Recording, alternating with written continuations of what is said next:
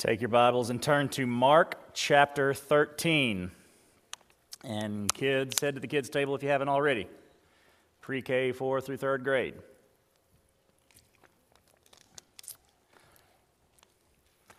Yeah, as Chelsea said, we had 813 registered people at Light Up the Night, meaning they texted in, scanned the code, texted in, told us how many people they had with them. We had 15 to 20 texts that didn't have any number, so I made an assumption that there was one adult and one child at least, so that number is very likely, well, it is higher, and we know there were people that didn't text anything, so we're going to round up and say we probably had about 1,000 folks. That matches the amount of food. Not everybody got a hot dog, but we know we got rid of about 800 hot dogs, so yeah, 1,000 folks in our parking lot over a course of 2 hours last Sunday night. We're already planning for next year. We're planning it to be even more evangelistic. Etta has some ideas of some things that we're going to be doing while Light Up the Night is going on, and we'll talk about more that more later on. Yeah, 16 in men's prayer yesterday. That's the highest number we've had since we've been doing it. And Jim, how long have we been doing it? 3-4 years, something like that. And 16 was the most, so we're excited about that. Keep me and Jaden and Justin Saltzman and Lee Bird in your prayers as we leave for Brooklyn tomorrow. We are going to visit Brooklyn Tabernacle's prayer meeting, Tuesday prayer meeting, their 12:30 service and their 6:30 service, 12:30 afternoon, 6:30 at night, to see what the Lord says about how we're going to have our own prayer meeting here. I emailed the church last week, and we're going to get to have a sit-down with Jim Cymbala, the pastor of Brooklyn Tabernacle, to talk to him about that. So we're really excited about that. I hope I can, remember the things I wanted to ask him when I get in there. So y'all pray with us about what God is going to tell us and how He's going to lead us in the coming days. Let's look at our memory verse this morning. I practiced this yesterday, and I messed up. So let's try it. I got that part, calling. Calling the crowd along with the disciples, he said to them, "If anyone wants to follow after me, let him deny himself, take up his cross, and follow me. For whoever who wants to save his life will lose it, but whoever wants to, whoever, time out, the last two lines, but whoever, are we missing a, oh, that's right, but whoever loses his life, thank you, last two lines, but whoever loses his life because of me and the gospel will save it. Gospel. Okay, Mark 8, 34 and 35. We need to practice. Okay, I need to practice. It was the first part that I was messing up with, but I messed up at the end yesterday too. Oh well, that's why we keep going over it, and we'll commit it to memory eventually. All right, yeah, I've got 3 weeks. That's right. Yeah, just in November, and then we're off to something else. We're off to Genesis again. Mark 13, preparing for Jesus' return. Now, I misread or I got an earlier rendition of the Bible readings. Oh, everybody's was like that. Okay, so everybody said Mark 13. I'm not there yet, Pat. Back to the title slide, please, ma'am. Everybody's said Mark 13, and that's so I began the beginning of the week preparing all of the chapter. And then I was talking to Etta about it, I think Thursday, and she said, well, it's just this, like, oh, well, that's shorter.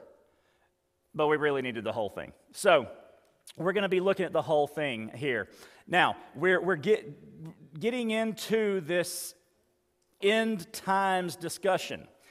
Now, the big word for end times study is eschatology. I'll give you $1 next week if you can repeat that word to me, but I'm going to immediately take the $1 back because you can't have it. But that's your big word for the week, eschatology. Well, a couple more here. And there are four predominant views of how the world's going to end. You know, what's going to look like when Jesus comes back and what leads up to it. Those four views are called amillennialism, postmillennialism, historical premillennialism, and dispensational premillennialism. Now, we're not going to talk about all that today. I'm just giving you a little background. I'm not even going to get into the differences of them. I'm not going to tell you how what I'm going to say from Mark 13 fits into any one of those. That's not the point today. But what your particular view is affects how you approach this passage. Now, what you're going to have to do, or what we should always do when we come to Scripture, is not bring our particular view with us when we go to Scripture, but we go to Scripture, see what Scripture says, and that should affect our particular view. Now, there are a bunch of passages that talk about what's happening in the end. We've got a whole book of it in Revelation. Your Connect group teacher may have taught something this morning that's going to sound a little different from what I'm teaching. That's okay. Like I said, there are four views, and we can disagree on that and still go to lunch afterward and not have any problem. We can all come together and worship and have different views on how everything's going to wrap up in the end. My goal this morning is to bring very little from other scriptures as we look at Mark. We're looking at what Mark says. And that's really the way we should do it. We should look at what the Scripture says, like I said, and then we pull back, okay, this is saying this. Then we go study somewhere else and we say, that is saying this. Now, how do these two things fit together? Do they mesh neatly, or does it seem like one says something different, or one says more than the other? Well, then we begin to make those connections and contrasts and come up with a systematic theology. That's not what I'm going to do here. And we should develop our views based on what Scripture says. Like I said, not take our view to Scripture. All right? So we're going to look at Mark this morning, just what Jesus says. And if Mark is chronological, Mark 11, chapter 11 through 13 is chronological, and it really seems to be. This is during the week before his crucifixion. We're leading up to the crucifixion. Then Mark 13 happens in the evening of them coming across the dead fig tree that morning. And he just cleansed the temple yesterday. Okay? So he cleansed the temple. It says they left the temple. They went back to Bethany. The next morning they get up. They're going back to Jerusalem. They see the fig tree. Hey, Jesus, you see this? Yeah. And he tells them about, all that we talked about, or all that Blake Grundy talked about last Sunday. And then there's teaching in the temple in the area in chapter 12. The widow's gift is in there, the widow's mite. And then they are leaving at the beginning of chapter 13. They're leaving the temple. They're heading back, probably to Bethany, back to where they're spending the night. And the disciples ask this. They didn't ask a question. They made a statement. And Jesus used it as an opportunity to teach them. So this is a continuation, at least in part. It is a statement of judgment on the temple and its leaders. The night before he cleansed it, this evening he's telling, and it ain't even going to exist before too long. But it's also that its usefulness, the temple's usefulness, is coming to an end. It will be a literal destruction, but when the curtain is rent in two from top to bottom as he dies on the cross, the temple has lost its purpose as a mediator, as a place to meet God, because at this point, from this point on, from Pentecost on, from the Holy Spirit's entrance into the disciples, we have Christ in us. We don't need a temple or a sacrificial system or a mediator, because Jesus is our mediator. That's what the book of Hebrews is all about.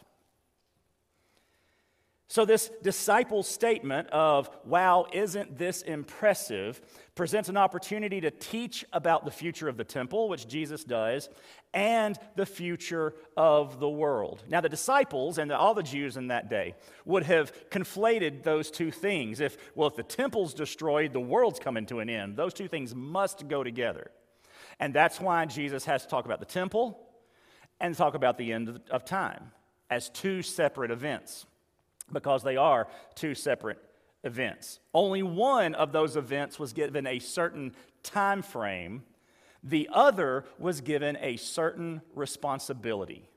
The temple will happen just like this. The destruction of the temple will happen just like this. I'm going to come back. Don't worry about the just how. Worry about the what you're supposed to be doing leading up to it. Which gives us our big idea this morning.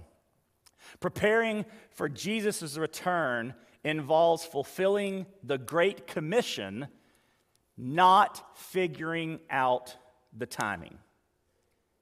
That's our purpose. Jesus is coming back.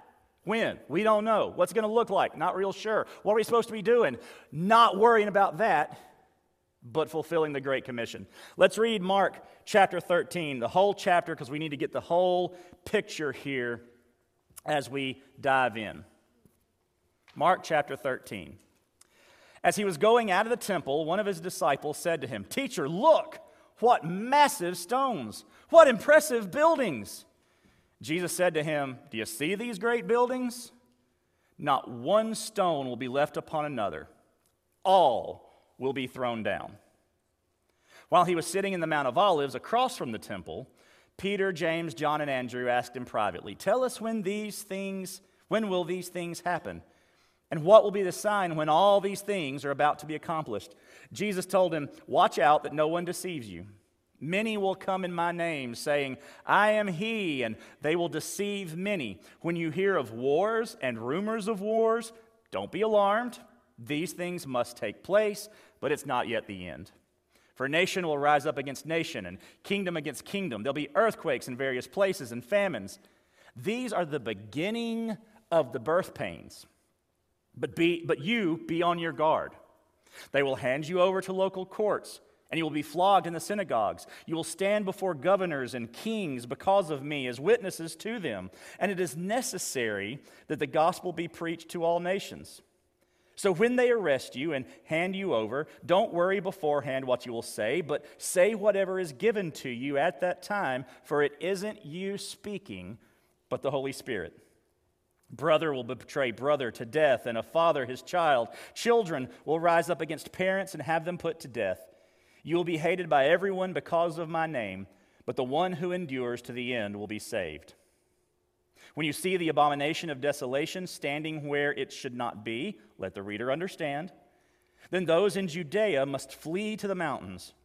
A man on the housetop must not come down or go in to get anything out of his house, and a man in the field must not go back to get his coat. Woe to pregnant women and nursing mothers in those days. Pray it won't happen in winter, for those will be days of tribulation, the kind that hasn't been from the beginning of creation until now and never will be again.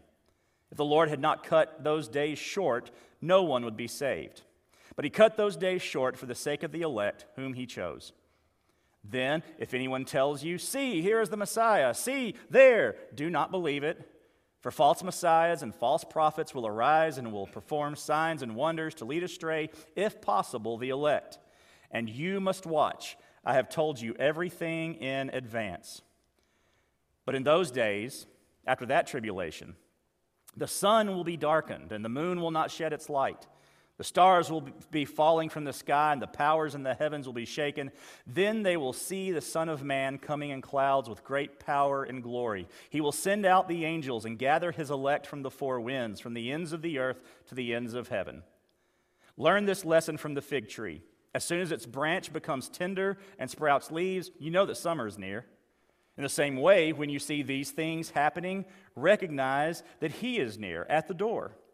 Truly, I tell you, this generation will certainly not pass away until all these things take place. Heaven and earth will pass away, but my words will never pass away.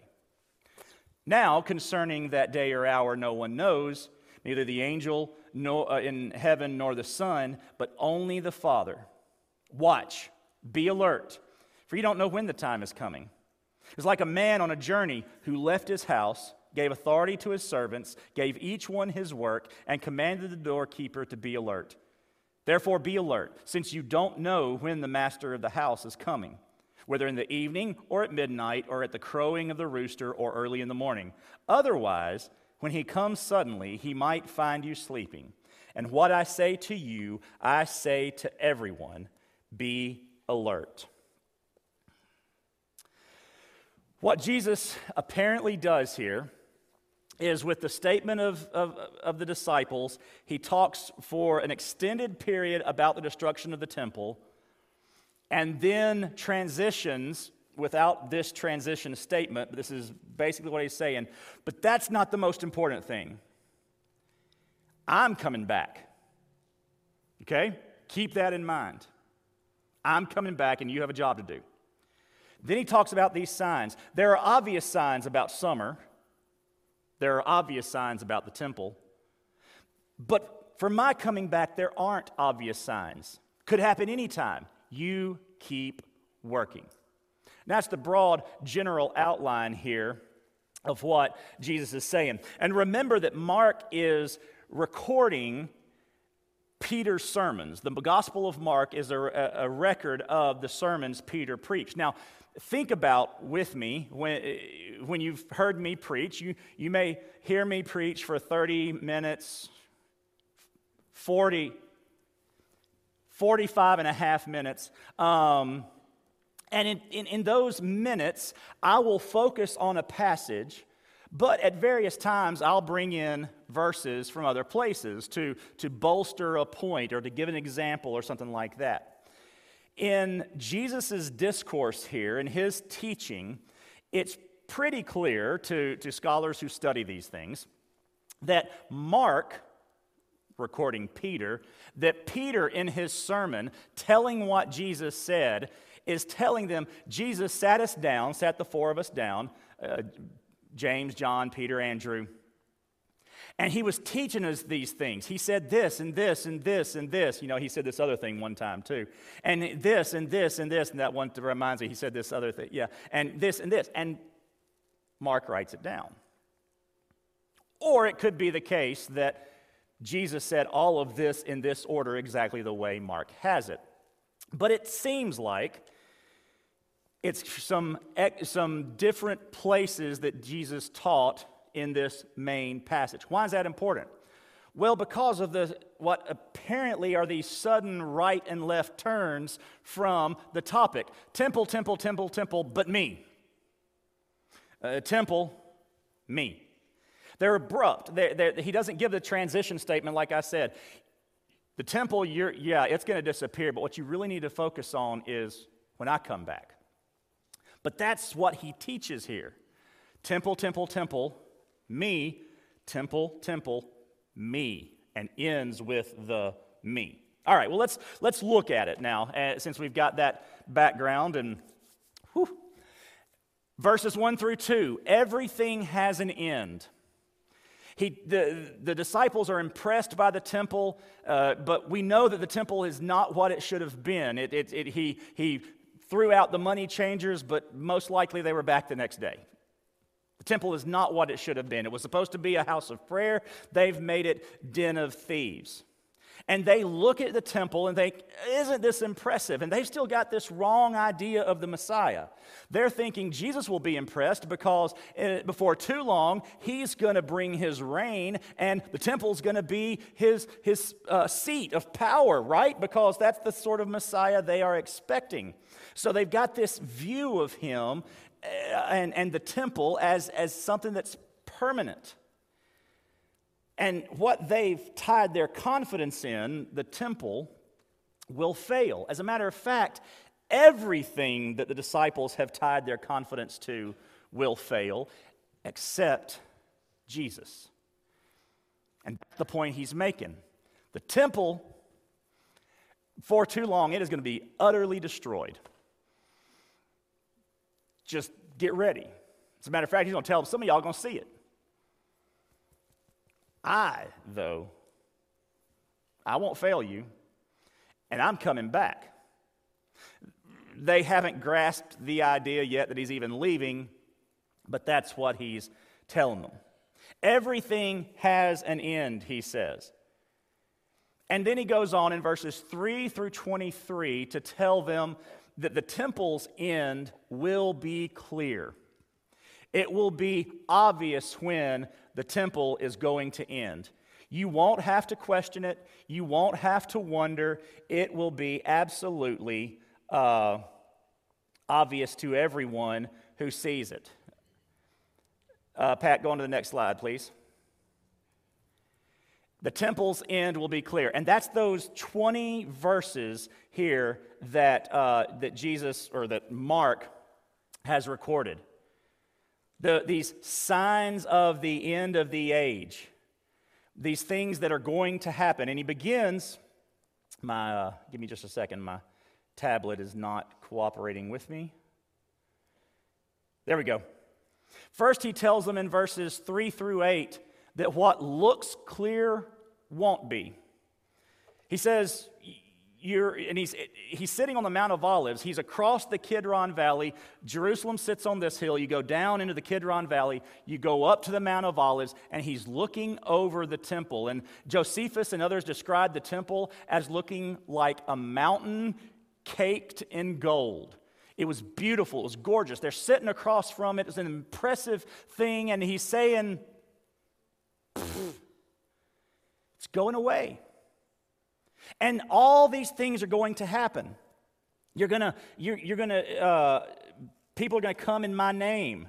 In verse 5, they're going to say, I am. And our translation says here, I am he. But in fact, what that really translates to is, I am, instead of I am he.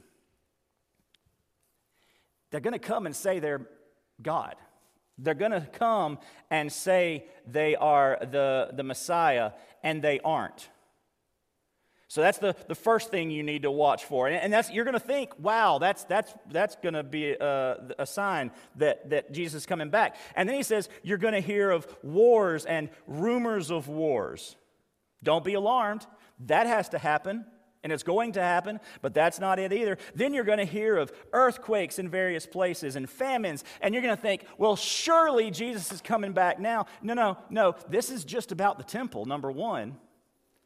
And number two, that's not even going to be the sign of it happening. It's going to look clear, and you're going to think, surely, but no. Verses 9 through 13. Then persecution is going to come. Then you are going to be brought before judges and governors and all of this. And we read Acts and we see it happening. And he says, don't worry about what you're going to say. Even for this, he says, don't plan ahead. All this stuff's going to happen, and there aren't going to be any signs that this is happening. It's just going to start happening. And you're going to be brought before him. Don't worry. Don't sit up at night studying. The Holy Spirit will give you the answers. We read Acts and we see that James and John and Peter are brought before magistrates and governors, and they ask them questions and they give answers, and the people in charge go, these are just redneck fishermen. How in the world are they answering us like this? Because the Holy Spirit gave them what they were to say. But that persecution, he says, that's not a clear sign either. Temple's going to be destroyed. Wars and all this stuff, and nope, not yet. Persecution and brought before the governors and everything, nope, not yet. Here's what you need to watch for. Here is the sign that you need to get out of Dodge, or in Jerusalem in this case. Verses 14 through 19. The sign for you to leave is when you see the abomination of desolation standing where, a lot of translations say it. That word is probably, it is, based on the verb, is actually he. When this person is standing in this abomination of desolation, which is a phrase from Daniel, the book of Daniel, that they would have known, that means awful, awful things are about to happen. When you see this person doing that. Now, what was that? There are a number of possibilities that happened in history around this time. But rather than go into all of them, I'm just going to tell you which one is most likely. The most likely one is there was a group of religious zealots that were wanting to, well, they revolted against Rome. Israel revolted against Rome in the late 60s AD. And this group of zealots, which consisted primarily of a guy named John and a guy named Eleazar, they installed a chief priest, a high priest who wasn't of the family of high priests. He was an illegitimate high priest. And then they did things in the temple, committed sacrileges in the temple, things that they weren't supposed to that profaned the temple. That happened in 67 to 68 AD, which is 2 years before Rome laid siege to Jerusalem and then destroyed the temple, the very thing Jesus is talking about. So he tells the people, or tells the disciples, these four, when you see this person, this high priest in this case, taking a position he shouldn't have that is going to profane the temple, get out of town. Because now it's about to get horrible. It's about to get really bad. And he tells them, he's told them that you're going to be in front of these people. You've done all this stuff. And in this abomination of desolation, get out. Don't waste time. I hope you're not pregnant or nursing because it's going to be even harder. Pray it doesn't happen in the winter because it's going to make it even harder to get through the valleys. In the winter, everything flooded. They had mountain rains and everything, all the little dry creeks, they all flooded, so it was hard to get around. Pray it doesn't happen then. Now, if Jesus were talking about him coming back at the end of time, the end of the world, would the weather matter? The answer is no, it wouldn't. He's clearly talking about when the temple is destroyed, when all of this happens. And as bad as it's going to be, as horrible as it will be, verse 20, it's going to be cut short for the believers. Primarily Jewish believers who have been facing the persecution in Jerusalem, but all believers, of course. It's going to be cut short so that they don't experience all the years that could have occurred, the years of siege and destruction from, in this case, Rome, that could have occurred. It's going to be cut short for the believers. And then all this that happens, that the destruction, the temple destroyed, all the persecution, he says in verses 21 through 23, it's going to be another opportunity for folks to deceive you. Because when do we want Jesus to show up most in our lives? When everything's going to heck, right? So as things get bad, wars, rumors of wars, famines, earthquakes, well, before that, he says, folks are going to show up and they'll say they're me, they're not me. And then this horrible thing is going to happen. The temple is going to be leveled, which means Jerusalem is going to be leveled, which means Israel won't exist anymore, and it won't again until 1948. From 70 AD to 1948 AD, Israel as a country did not exist. It's going to be bad, y'all, is what he's telling them. And when everything goes bad, there will be some of you that will want me to be back. And somebody will say, I'm him. No, he's not, because that ain't when I'm coming. That's not about me. That is about the temple. And then we get to verses 24 through 27. Jesus' return won't be clear. The temple, the fall of the temple, the destruction of the temple will be clear. The temple's end will be clear. Jesus' return won't be clear. Here's where he switches. But in those days, often a phrase used to mean the end throughout Scripture. After that tribulation, not the great tribulation, not a technical term, but after all of that has been done, and he describes this cosmic sign of what's going on. It's this typical, for the Old Testament and other places too, typical apocalyptic language to describe divine intervention. Could the sun literally be darkened and the moon not shed its light and the stars falling from the... Well, I'm pretty sure when Jesus comes back, there's going to be a lot of crazy stuff happening.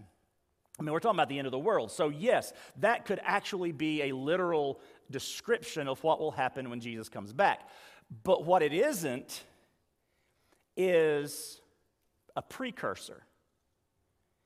It coincides with, it doesn't foretell his coming. So when Jesus comes back, it's going to be sudden. And that's when the stars fall and the moon goes dark and the sun is black and all that. There's not a specific marker in history or in time that he gives. He just says, after the tribulation, after all that bad stuff, in those days, when those days come, I'm coming back. So at the very least, the people knew he wasn't coming back before the temple fell. But once that temple fell, folks started looking. Remember, Paul wrote to the Thessalonians because they wrote to him saying, hey, Christians are dying. And we thought Jesus was coming back before that. Are they going to get to go to heaven now that they're dead? It was a confusing time. They thought Jesus was coming back then. We think Jesus is coming back now. And either one of them could have been true. But he didn't give us in verses 24 through 27 any specific marker. He just said, when I come back, it's all going to blow up. I'm going to blow this place up when I return. So he switched from temple to him, and now in verses 28 through 31, he goes back to the temple. He's talked about all the signs. All these things are going to happen, right? In verses 3 through 23. And then he switches gears, but when I come back, it's going to be sudden, and it's all at once. It's going to be crazy. And then he says, signs precede the temple destruction. He's making a clear distinction here between what will have specific signs, destruction of the temple, and will not have specific signs, his return. He uses, in this case, the lesson of the fig tree. You know, he says, when the fig tree leaves, it's summertime. That's a specific sign. It happens every year, and it has as long as we've been around. You know that's going to happen. That is what the signs of the temple destruction are going to be like. It will be clear. It will be obvious. And we know he's talking about the temple destruction in part because he uses two phrases that he used earlier. In verse 29, he says, in the same way when you see these things happening. And in verse 30, he says, will certainly not pass away until all these things take place. Those two phrases appeared last in verse 4. Tell us when these things will happen and what will be the sign when all these things are about to be accomplished. Those two phrases reference temple destruction. So Jesus has said, now, put little markers. These things you are asking about, they'll be signs. Just like a fig tree tells you summer, the abomination of desolation will tell you the temple's about to fall. You will know that. It won't be a question. And then he says, as a matter of fact, this generation, y'all, are going to be here when the temple is destroyed, which would be in about 37 years from the time of this discussion. So very easy for a lot of those guys to still be alive. Are those guys still alive? The answer is no, they're not. So he can't be talking about his return. They all died, and he didn't come back yet. He's talking about the temple. This generation will not pass away until the temple is destroyed. But, verse 32, now, though, concerning that day or the hour. And Jesus is going to tell the disciples that preparation precedes his return. Not signs, preparation. Not charts and graphs, but preparation. Now, concerning that day or hour, see, he's already nebulous. That day or hour, that time out there. I've given you the signs of the temple. You know when that will be. You will know it when it happens. But concerning this day or hour or whatever, when Jesus comes back, nobody knows. Not a single person knows. The angels don't know. And at this moment, the incarnate Son of God, the second person of the Trinity, who while on earth only got information from God as he needed it, only had power given to him as he needed to use it, at that moment, Jesus could look them in the face and say, right now, I don't even know when it's going to be. Jesus knows now. He knows as the second person of the Trinity, but he didn't know when he was on earth as a human, because he set aside that knowledge so that he could look at his disciples and say, only God knows. So folks, why are we trying to figure out something only God knows? Well, we shouldn't. We shouldn't even try. What does Jesus tell us to do? What does Jesus say in this passage that we are supposed to do? He says it's like a man on a journey. What man do we know went on a journey, speaking of Jesus and the disciples, and gave a job to the servants to do while he was gone? It's the Sunday school answer, y'all. Jesus. Jesus went on a journey. End of Matthew, before he's taken up. Go therefore into all nations, baptizing them in the name of the Father and the Son and the Holy Spirit, teaching them all I commanded you. Make disciples. Luke tells it that right before he ascended, he said, I will give you power. Etta read it earlier. I'll give you power to go into Jerusalem, Judea, Samaria, and the ends of the earth. We have a job to do. The master went away and gave the servants a job. They were given work to do while the master was gone. Our work is to make disciples. Our work is also personal sanctification. We get closer to God and we take people with us as we do. That's the job. Let's find all the markers, all the signals in these verses that Jesus gives us for when he's going to come back. Let's see. Be alert since you don't know. You don't know. That's not a good marker. When the master of house come in, whether in the evening or it could be any time. Evening or at midnight or the crowing of rooster and early in the morning. Otherwise, when he comes suddenly, you don't know any time. Quick glance, I didn't find any markers. Did y'all see any? And when this happens, I'm coming back. Did y'all see that? When Israel gets in a war with Hamas, I'm coming back. Did y'all see that? I didn't see that. When this guy writes a book, the late great wherever, then nope. But what about the Mayan calendar? Nope. Well, what about that guy who studied it really a long time and nope. But my aunt and uncle, they said, nope. Yeah, but nope. John Hagee in San Antonio? Nope. But a blood moon? Nope. You don't know. You don't know. And I guarantee you, I will put my entire fortune, chuckle, that when somebody says it's going to be this day, this hour, this minute, it ain't going to be that day, hour, or minute. I will bet you all the way to Las Vegas. I know I'm Baptist, I'm a preacher, I'm not supposed to be saying stuff like that. I'll do it anyway. I will bet you all the way to Las Vegas Jesus will not come that day, and I'll get rich.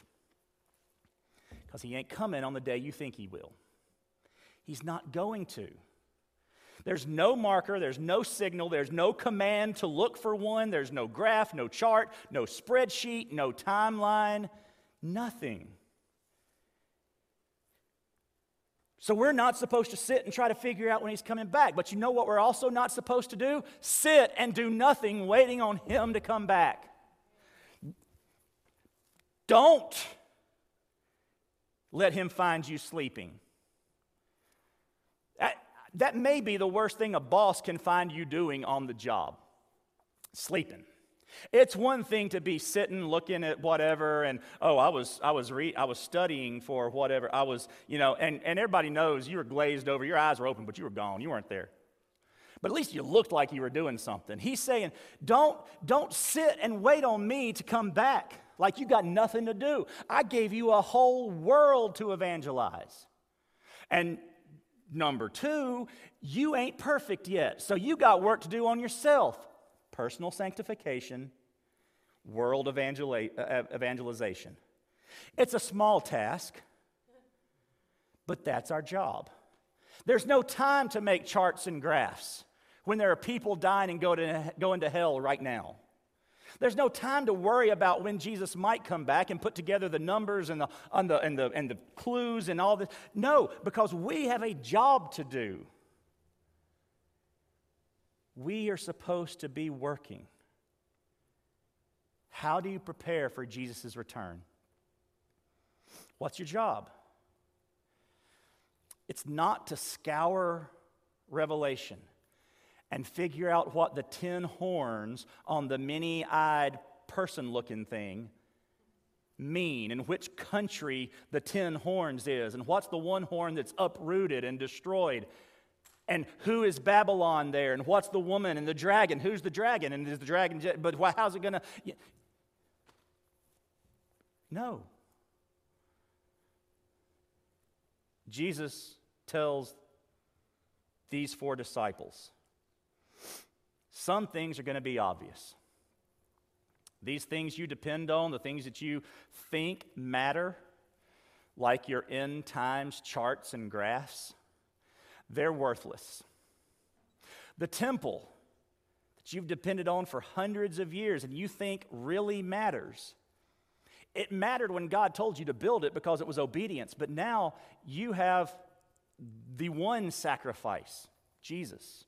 This no longer matters. What matters is that you are obedient. You know what mattered to Israel with the temple? Obedience. You know what matters with us today after the temple? Obedience. You know what matters with anybody who trusts in Jesus across the planet? Obedience. Jesus is coming back to get all of them, he says. From the 4 corners to the ends of the winds, I'm going to get all mine. Our job is to help make more of his and to make ourselves more like him. How do we prepare for Jesus' return? Prepare my heart and prepare others. Be saved and be sanctified. You want to be ready when Jesus comes back? Give your heart to him. Trust him for your salvation. Read Revelation.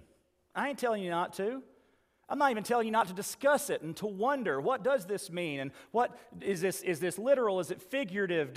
Is there going to be an actual millennium, or are we in the millennium now? And is there a 7-year tribulation? And is there a rapture before or after or in the middle? And do all these things that were said, do they have to be fulfilled literally, or are they fulfilled figuratively through the coming of Jesus and through the church? All those are great questions and great discussions to be had, but not at the expense of preparing my heart and preparing others.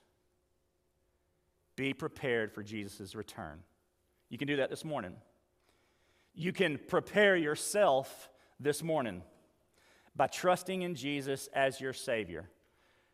Romans 6:13 tells us that the wages of sin is death. The penalty, what we are owed, what we have earned is death. And that's all we've earned. We don't get anything else. We haven't, and we can't get anything else. Romans 6:13, Pat? 6:23, I'm sorry. Maybe that's why she wasn't moving. It's because I was given the wrong passage. Romans 6:23, the wages of sin is death. But the gift of God, what God has done for us, what God has provided for us, that we have to receive. Doesn't matter what you've grown up in. It doesn't matter what you know. It even doesn't matter what you believe. You can believe you're a sinner. You can believe Jesus is the Son of God. You can believe He died on the cross for your sins. You can believe that that gift is offered to you. The demons, James tells us, they believe in who Jesus is and they tremble, but they are not saved because they have not received, cannot receive, but have not received the free gift of salvation through Jesus Christ our Lord. See, there's a transaction that has to take place. There is a reception that has to take place. You must receive the gift. This morning, you might want to receive the gift. That's the first step in preparation for Jesus coming, because He will gather His elect. He will gather believers together. And we're told that if you have not believed, you're cast into the lake of fire. You're divided from sheep from goats, saved, unsaved. It will happen. So we prepare that way. But maybe you are a believer, and you need to prepare through sanctification. You need to get your heart right. You need to be obedient to God. You need to do a better job of helping to prepare others, of making disciples, of following the command. The last thing He told us to do, go and make disciples of all nations. You will be my witnesses to Jerusalem, Judea, Samaria, and the ends of the earth. You've got a job to do. I'm coming back. That's what the angel said when Jesus went up into the clouds in Acts. What y'all standing around looking for? You heard the man give you a job. Go do the job. He's coming back eventually, but you've got a job to do. Church, why are you sitting around waiting for Jesus to come back? Why are you working on graphs and charts to figure out when it's going to be, when He made clear you're not going to figure it out, but instead gave us the job, preparing ourselves and preparing others? Let's get about the work of obedience. Let's pray. Father, thank You that You have both made clear through Your word what needs to be clear, and You have obscured what needs to be obscured. And Lord, may we never focus on the wrong thing. God, may we read Your word where You tell us through the mouth of Your Son, as He taught these 4 disciples, as He continues to teach us, to be about the work and don't worry about the timing. We don't know it, we won't know it. It'll be sudden, could be any time. Do the work. Lord, may we do the work.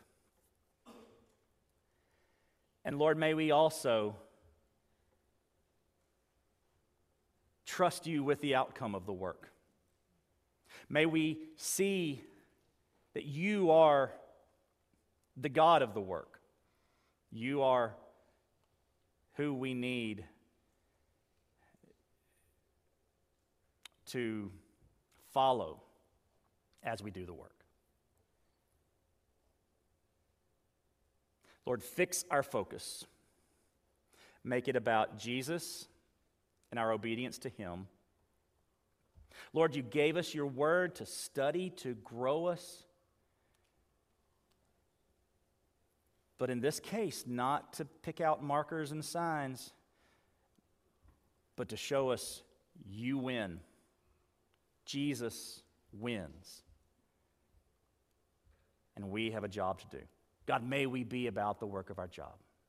We pray in Jesus' name, amen. So maybe you have a decision to make this morning, a next step to take. You need to follow in obedience to what Jesus is calling you to. Well, I changed my screen, so hold on. Take up your cross. There we go. Leave your life. Follow Him. Maybe you need to follow in baptism. You've trusted Jesus. You need to submit to God. You need to be more obedient. You need to join our church. You can share your decision with us this morning with a connection card or online. Maybe in this few moments, this is your opportunity to give, to worship through giving. You can scan the QR code. Boxes are in the back if you need to worship, want to worship in that manner. Whatever it is, this is your time to do it. These next few minutes as we stand, as we worship, as we give ourselves to the Lord and everything He's called us to give to Him. You come, you can pray with me down here, Chelsea on my left, 3 men along the back if you want to pray with them. Do work, do business with God this morning as we stand and as we sing and worship Him.